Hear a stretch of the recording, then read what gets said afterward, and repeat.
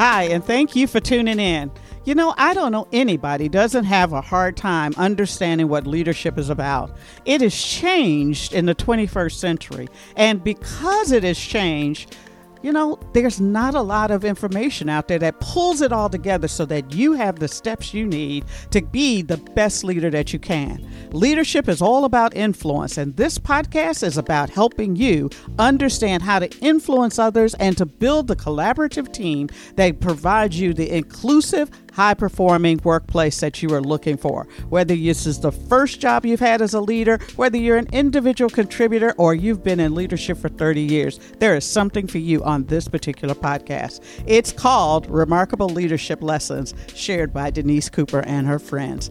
And if you like, you can always go over to my website and pick up other gems that will help you become a remarkable leader. One of the things I like to talk about is what's the future of work? What are the things that we need to really be concerned with, or at least adding to our strategic plans so that we're in lockstep and trying to stay with what's going on and be ready for what the next is, as well as what do we personally need to start learning? What do we personally as leaders, where's our growth pattern? So today is about AI. Imagine that, artificial intelligence. It is coming. It is partially here. Obviously, we haven't evolved to where we want it to be. But as the leader of an organization, as the leader of a department, this is something you need to start digging deep into and at least understanding where we are now and where some of the leading experts are saying we are headed. My guest today is Meredith Broussard. She's an associate professor at the Arthur L. Carter Journalism Institute in New York University. And she's a research director of the NYU Alliance for Public Interest and Technology. She has a book coming out. I believe it's going to be a little bit later this year. It just came out 3 weeks ago. Look at that. I'm ahead. But it's called More Than a Glitch, Confronting Race, Gender, and Ability Bias in Tech. You can pick it up anywhere you want. But she previously wrote a book in 2018 called Artificial Unintelligence. How computers misunderstand the world. And her research really focuses on artificial intelligence and investigative reporting with a particular interest in AI ethics and using data analysis for social good. She appears in the Emmy-nominated documentary Coded Bias, which is now on Netflix. Her work has been supported by the Rockefeller Institute or Foundation Institute, and the Institute of Museum and Library Science, and the Toe Center at Columbia Journalism School. At any rate, this lady is out there. She is doing it the way we want to, and in a topic that is really, really leading edge. We are particularly interested, and much of our discussion today is going to be around one of the things that has a lot of people concerned about with AI, and that is how does AI handle issues of belonging, inclusivity, and diversity work. Her audience is primarily C-suite leaders, particularly CIO, chief information officers, who are trying to figure out how to use this technology. So with that, good morning, and how are you today? Good morning. Thank you so much for having me. You know, we'd like to start with something about the guest. So if you have a favorite life lessons quote or guideline, would you share with us? Well, I think that one thing that I like to talk about a lot is kind of the reality behind artificial intelligence. And we all think a lot about Hollywood images of AI, and that is really exciting. It is really fun, but I think it's important to stay firmly within the bounds of what's real. So there is no Terminator. When we're talking about AI, we just need to talk about what is actually here, as opposed to talking about existential risks or future harms. Okay, so let's stay grounded, basically. Yeah. But I think there is some concern that people might have, I guess maybe because we've been socialized in movies and whatnot, that bad people are going to do bad things and good people are going to do unintended things. And I think this idea of developing AI is probably on the heels of a good thing. But in your books, you talk about how if we just think about it one way, the way we currently think about it, it can have some unintended consequences. What inspired you to kind of dig deep into this particular realm of AI? So that's a good question. I started my career as a computer scientist and I quit to become a journalist. And the reason that I left computer science was that I faced a lot of harassment.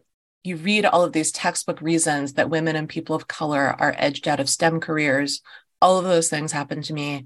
And I thought the problem was me. And it turns out that no, it's actually not me. Like, I'm fine.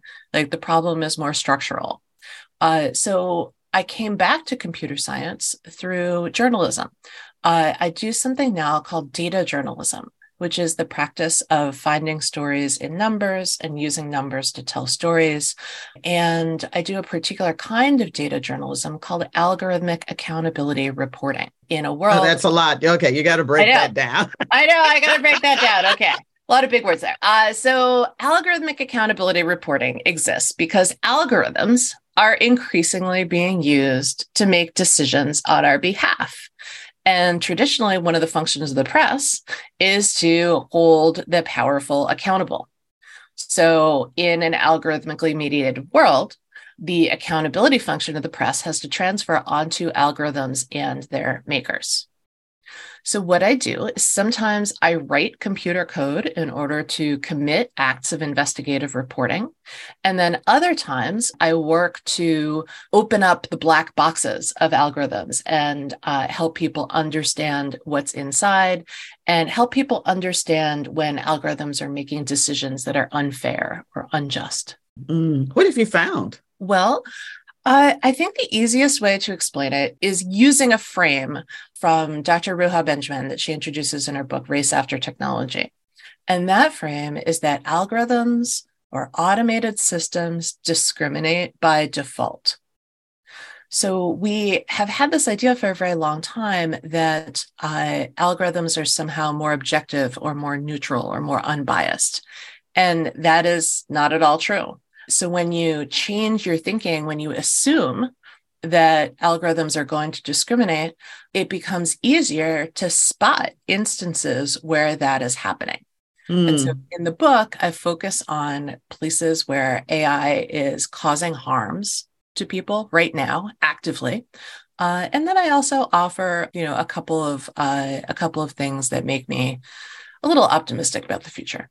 So you say that it's not neutral. AI is not neutral. Why is that? Well, when we're talking about AI nowadays, as I said before, we tend to get confused with Hollywood images.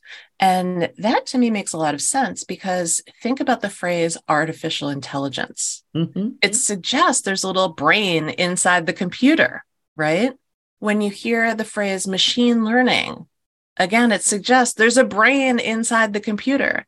And that leads to thinking about all the cool Hollywood stuff about, computers becoming sentient, about like a perfectly, algorithmically governed world, like all of the imaginary stuff. But it's not real. Like artificial intelligence is a branch of computer science. Mm-hmm. Machine learning is not about brains in the computer. It's a branch of computer science. It's a branch of artificial intelligence, and it's just computational statistics. So when you say it that way, I think of things like in the workplace, how we aggregate marketing data and know things about our customers, employee engagement surveys, and how we think about that. And although now it's pretty employee engagement work, generally it's, I don't want to say rudimentary, but it hasn't quite added the artificial intelligence, at least not in the programs that I've seen. However, the way you ask the question around the data could be problematic. And I think that's the next thing in terms of employee engagement, and certainly about all the aggregated data that we have, and managers, chief marketing officers, et cetera, who are using their marketing data to decide where they're going to spend money, how they're going to spend money, and what products and services that they pull together. I mean, there's a lot of information out there. There's a lot of data out there. And often we use the data without critically reflecting on it, without reflecting on who made it, how they made it, what it's being used for. We just kind of let it slide by. But what I'm hoping that people get out of my last two books is the idea that it's important to critically reflect.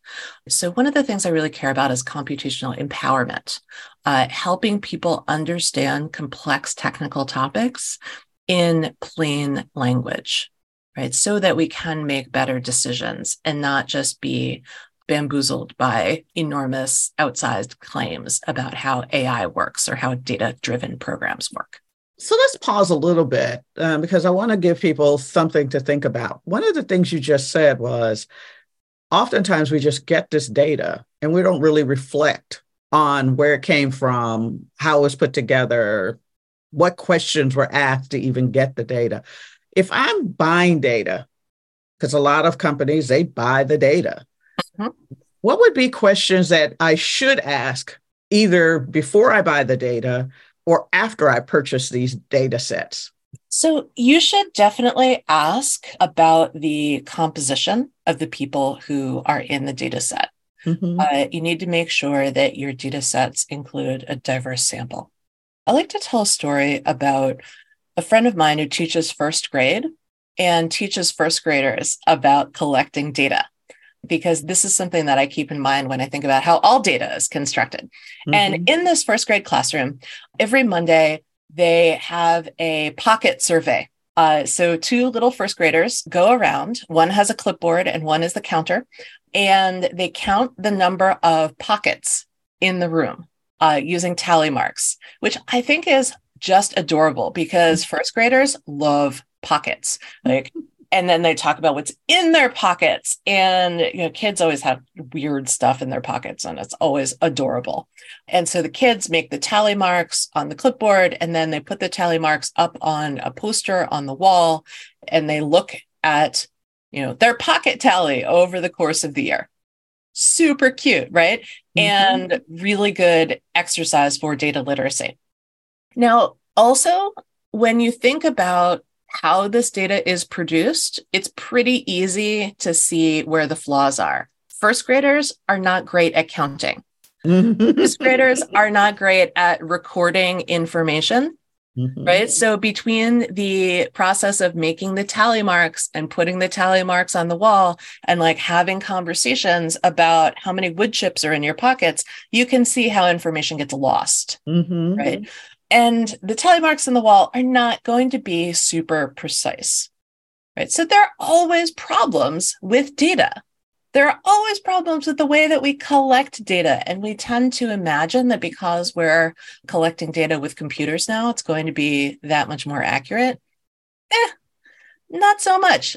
Our sensors, they don't really work as well as you think they do. The answers that you get are going to vary based on the way that you ask the question, based on the interface. There's all kinds of ambiguity, right? So my point is that data is socially constructed, and we need to think about the flaws in the process when we are looking at the finished data set. So auditing a data set for source diversity is absolutely the first step. Okay, so now I've brought it in, and I think it's as good as it can get, if that's a way to say it. When I'm using this data, what are some of the things I ought to be thinking about? In your book, or you've told stories about how a lot of the data sets just reinforce the systemic issues that we have as society anyway, such as redlining and how we continue to redline, the way we think about medicine and how medicine has only, we're just now I'm a TikTok fan, so sorry. But one of the things I follow is a doctor who is uncovering things about Black people that and the way our medicine or the medicine is administered to us versus the data set and the way medicine has been treated and how they think about us, mainly because we just weren't in the studies. Mm-hmm. And so it just opened my eyes to, hey, wait a minute. We need to think a little bit. Why is this? How much data, what do I need to bring to my doctor to make sure that I get the right kind of care? And you brought up a couple of those. Can you talk a little bit more about what you found in terms of how the data is being used, sometimes mostly unintentionally because they're not asking these questions? Well, I will say that my favorite doctor on TikTok is a guy named Joel Burvell. He's on TikTok and Instagram, and he does videos basically about medicine and in the way that it intersects with race. And there is a very long history of racism in medicine, of discrimination in medicine. And when it comes to data-driven diagnostic systems, we see the legacy of that racism, of that bias in these systems. So you probably heard about pulse oximeters during the pandemic. Pulse oximeters were found to work better on light skin than on dark skin. Well, facial recognition systems also work better on light skin than on dark skin, right? So we see instances of bias everywhere in technology. One of the things that I write about in the book is kidney transplants and the way that a racially biased metric for evaluating kidney function has been involved in evaluating when people are eligible for the kidney transplant list. Right? So you are eligible to get on the list to wait for kidney when your kidney function is at about 20%, right? So you have an eGFR score, an estimated glomerular filtration rate score of 20 or below. Now, until just about 2 years ago, that eGFR score was calculated differently for Black people and for non-Black people. So if you were Black, you would get a multiplier of 1.2 to 1.8, meaning that Black people had to be sicker than anybody else in order to be eligible for a kidney transplant, right? And that doesn't mean getting a kidney. It means being eligible to be on the wait list. And people can linger on the wait list for a very, very long time, right? So this metric, this algorithm that was used to calculate the eGFR was racially biased. And this particular metric was embedded in every single diagnostic system, every single lab system out there, right? So it was a calculation and it was embedded in the code. And when something like this is embedded in code, it becomes impossible to see and it becomes very difficult to eradicate. And this particular multiplier was based on a flawed notion that Black people have greater muscle mass than other people, which is not true. And it's just an example of how concepts of race is a social construct, but people take this social construct and they give it a biological reality, which is also not true. So we have to think about the way that these things operate in the world, and we have to critically reflect on how we're embedding them in our computational systems, right? So if you're building an algorithm, for example, to predict when people are going to lose kidney function and need a new kidney, well, if you're using this racist multiplier, then you're going to make a bad decision, right? And you're going to embed this flawed notion in the code. So, I mean, you've given the example about kidneys, but there are probably other places. I'm sitting here thinking there are other places that we probably, not just about people of color, but women and how we think about women. And the fact that it's only been recent that we have studies that are inclusive of women in general, let alone diversity on race or ethnicity or other factors. Exactly. What do I need to think? Yeah, you need to think about who's in the data set and who's excluded from the data set. And then you need to think about challenging the notion that we should entirely replace our human-based systems with computer-based systems. What I argue is that we need more nuance in the discussion. So we need to give up on this idea that we're going to somehow be able to build algorithms that are going to deliver us from the condition of being human. Like the idea of this future world where computers are doing everything for us and we just like sit back and, get our groceries delivered and whatever. Like that is a flawed fantasy. We can think about it in HR. When we think about people with disabilities and whether they can even access job application systems, right? Like we know that there are problems of bias in sorting algorithms that go through resumes, right? But let's think about video interview systems.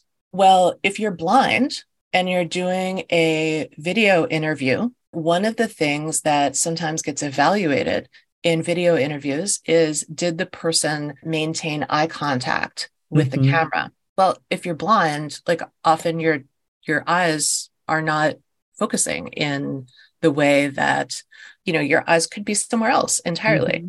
And then you would get dinged or marked down by the algorithm. Or even people. I mean, I had a client once who he couldn't see straight on, so he had to sit like this or sit with his head tilted so that he could interact, and he got dinged again simply because he didn't look straight into the camera. Right. And that's terrible. Like that is a kind of bias. And so this idea of normativity that gets enforced by computational systems is problematic. There's also a trend in HR, or was, I don't know if people are still doing it, where they take off the name of the person and then just kind of see through that. And so they've said only look at this in some of the what do I call them? Resume hunters that filter through those kinds of things. Does that help? Well, so that is a really good example because this was very popular, especially among computer scientists for a while. They said, "Oh, well, we're going to get rid of bias by taking the names off of resumes. We're going to strategically redact things." And to me, this is about another blind spot on the part of the creators, because if you are, say, a white man, your resume says, that you played on the basketball team. If you are a woman, your resume says you played on the women's basketball team. If you are a white male engineer, you belong to the engineering club at your school. If you're a Black male engineer, you belong to the National Society of Black Engineers, right? So one of the things that folks who are in the majority don't understand is that you can't just take off the name at the top of the resume because there's still information. So let me give an example of how this happens computationally. There's a very famous case where Amazon tried to write an automated system that would process people's resumes. And they trained it the same way that you train any machine learning system, where they took a whole bunch of data, they fed it in, they said to the computer, find the mathematical patterns in the data. Computer said, okay. And they told the computer to optimize for resumes that looked like the resumes of people who had succeeded at Amazon already. Well, guess what? That is mostly folks who were white men from elite computer science departments. And the algorithm kicked out all of the women. Now, it was likely not intentional, right? It was just an example of unconscious bias on the part of the people designing the algorithm, right? We all have unconscious bias. We're all trying to become better people, but we are not there yet. So we have unconscious bias. And when you create technology, you embed your own unconscious bias in the technology. So when we have small and homogeneous groups of people creating technology, then that technology is going to get the unconscious bias of their creators. So now we can look at this project and say, oh, of course, this is what was going to happen. At the time, no, they didn't know that that was going to happen. But now we can make better decisions. Now we are 30 odd years into the digital revolution, and we need to stop making these algorithmic systems that embed the biases of the past and pretending that it's somehow better than what we had before. Yeah, when you said that, it pops up the question that is so frequently used. Let's look at what worked before and then program it in. Mm-hmm. And I think that is the best way to get the same thing you've always had. And if you're trying to do something different, then you have to ask a different question. It has to be more of a future-oriented questions. Sometimes I get frustrated with people who are constantly saying, "Well, it worked before. What's wrong with it now?" And now now you're going to have an uncomfortable conversation about it's not what worked before, it's what are you trying to achieve. Yeah. And so the question that you really have to ask is, with this data, if I understand what you've said so far, with this data, what is it that I'm trying to achieve? And to have an idea or at least a discussion with people on what are the things that we're trying to do. And it's so important to have a vision of where you want to go, because that's what you should be pressing against. It's true. So we've talked a little bit about HR, we've talked about medicine. Are there other misconceptions or areas of bias that just kind of show up in different kinds of companies, of manufacturing, supply chain, all of those areas? Have you seen instances of that? In the book, I focus on harms of AI in medicine, in criminal justice, in education, in predictive policing.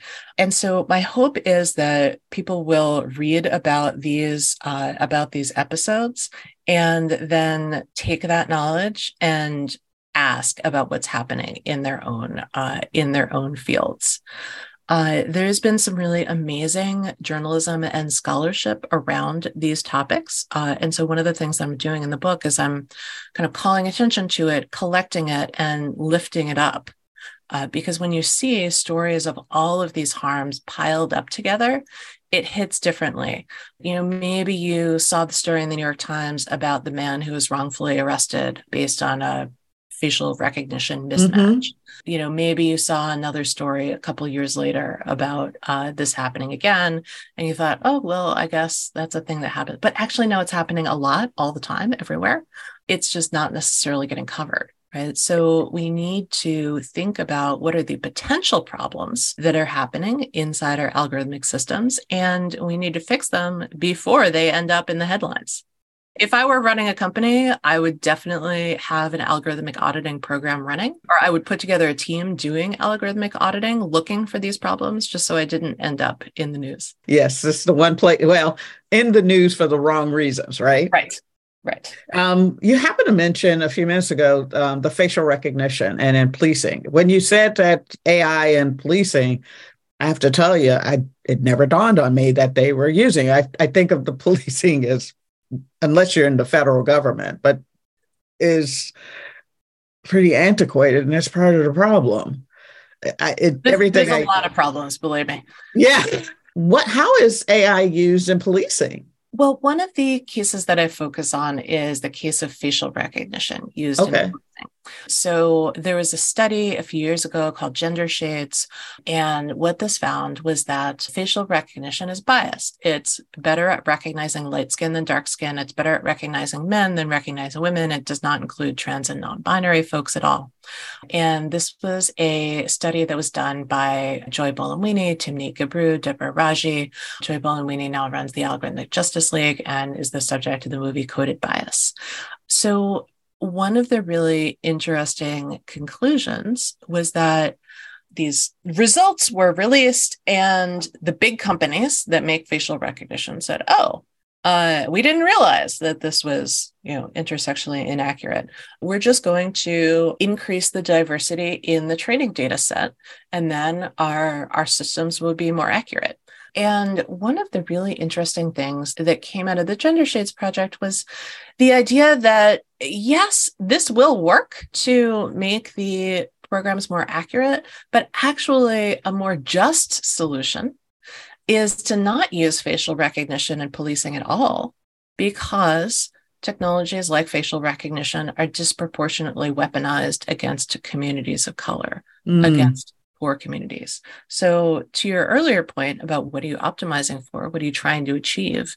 If we're trying to achieve a world with greater social justice, then No, we would not use technologies like facial recognition in policing at all, period. So, as you look forward on this whole topic, and you obviously have spent a lot of time thinking about today and the past and what we've done, et cetera, how do you see appropriate uses for AI across other areas, or at least in the near future, where we can minimize harm? Well, interestingly, we're using AI all the time without realizing it. So when you do a Google search, you are activating something like 250 different machine learning models, Mm-hmm. right? But you don't experience it as using AI, you just experience it as using technology. Mm-hmm. So people tend to call things AI when they feel special or new.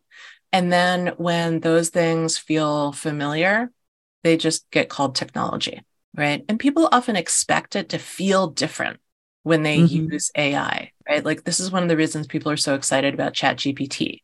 Like they have all these ideas about what it's going to be like to talk to an AI bot. And Mm-hmm. when you actually do it, I mean, I encourage everybody to go out and play with ChatGPT because it's fun, but it gets really boring really quickly, right? So it's not going to change everything. It's going to change a couple of things, but we're going to like revert to the baseline pretty quickly. And also there are going to be social problems reflected in ChatGPT's output, in whatever systems people build using it. Like there is no way of getting us away from the essential problems of being human. As much as we would like to be able to get away from it, right? Yeah. At least in our thinking, at least in our thinking. So I think the takeaways, at least for me, are one, understand where the data came from. Absolutely. Yes. Understand where the data came from and understand the technologies that are being sold to you as being very fancy, because often they don't work the way that that people claim. Yeah, well, that's any sales pitch, right? Yeah. Uh, and two, the other thing is that once you decide, because we have what we have, and sometimes you just have to use what we have, what are the questions you want to ask against it? Of what is it that you're trying to achieve? And part of the question you're trying to achieve has to deal with fair, just, and not causing harm, and constructing questions that include, or at least having your vision to include, how do we create something that is just? How do we minimize harm? Where's harm most likely to be happening, or disproportionate impact is actually happening, and how does that show up in this? And so I think anybody can do that, whether you're in technology or not in technology. Is there a third question that we ought to be thinking about? So we've got the past, we've got the future. Is there a third question we should think about?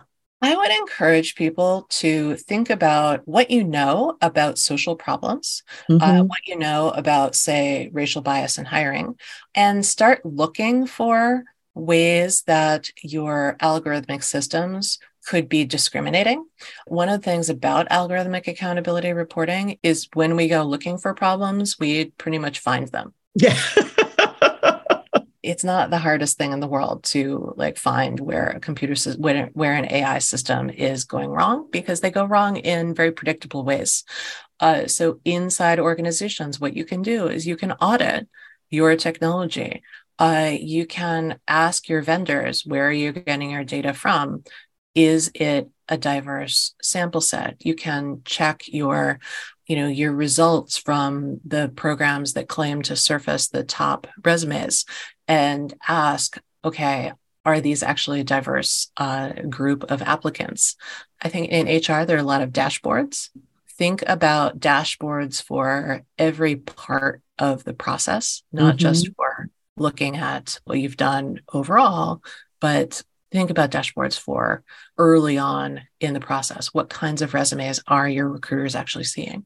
And in medicine, as you're getting, somebody who's part of my thing is always about caregiving, because I did it for well over 25 years Mhm. with my parents, is now going in and saying, okay, I see these numbers that you're giving me, I see what your diagnosis is, let's talk about where this came from. And how do we know that this doesn't have a disproportionate set of harm or absence, period? Just you don't have anything in here that would even indicate that there is some uniqueness about being a woman, about being someone of color, about whatever the topic is in terms of where we're going with that. Yeah. So how can people get a hold of you? I am on all of the social media platforms, and I'm at meredithbroussard.com. And my new book, More Than a Glitch, Confronting Race, Gender, and Ability Bias in Tech, is available everywhere that books are sold. All right.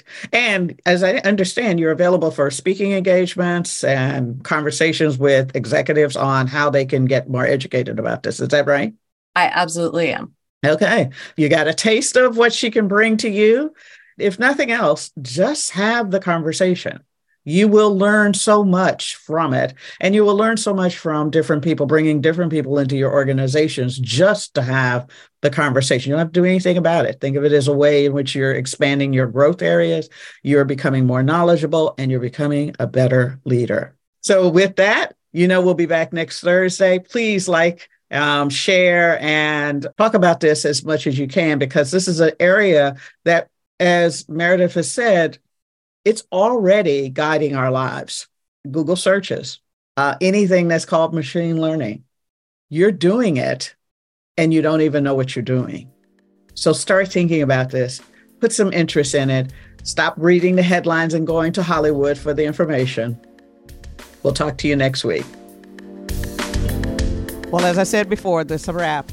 Hey, thank you so much for following me. And if you really, really want to make things better and help me get the word out, please go like this wherever you're listening to your podcast. Follow me on LinkedIn, Instagram, and Twitter. All of that's in the show notes. And for doing that, go to my website and click on the network, and you'll be able to get some free gifts that will help you figure out how to be the best leader that you can be. As I always say, if you like it, share it. If you don't like it, share it, because I guarantee it will definitely help you become the most remarkable leader you can be.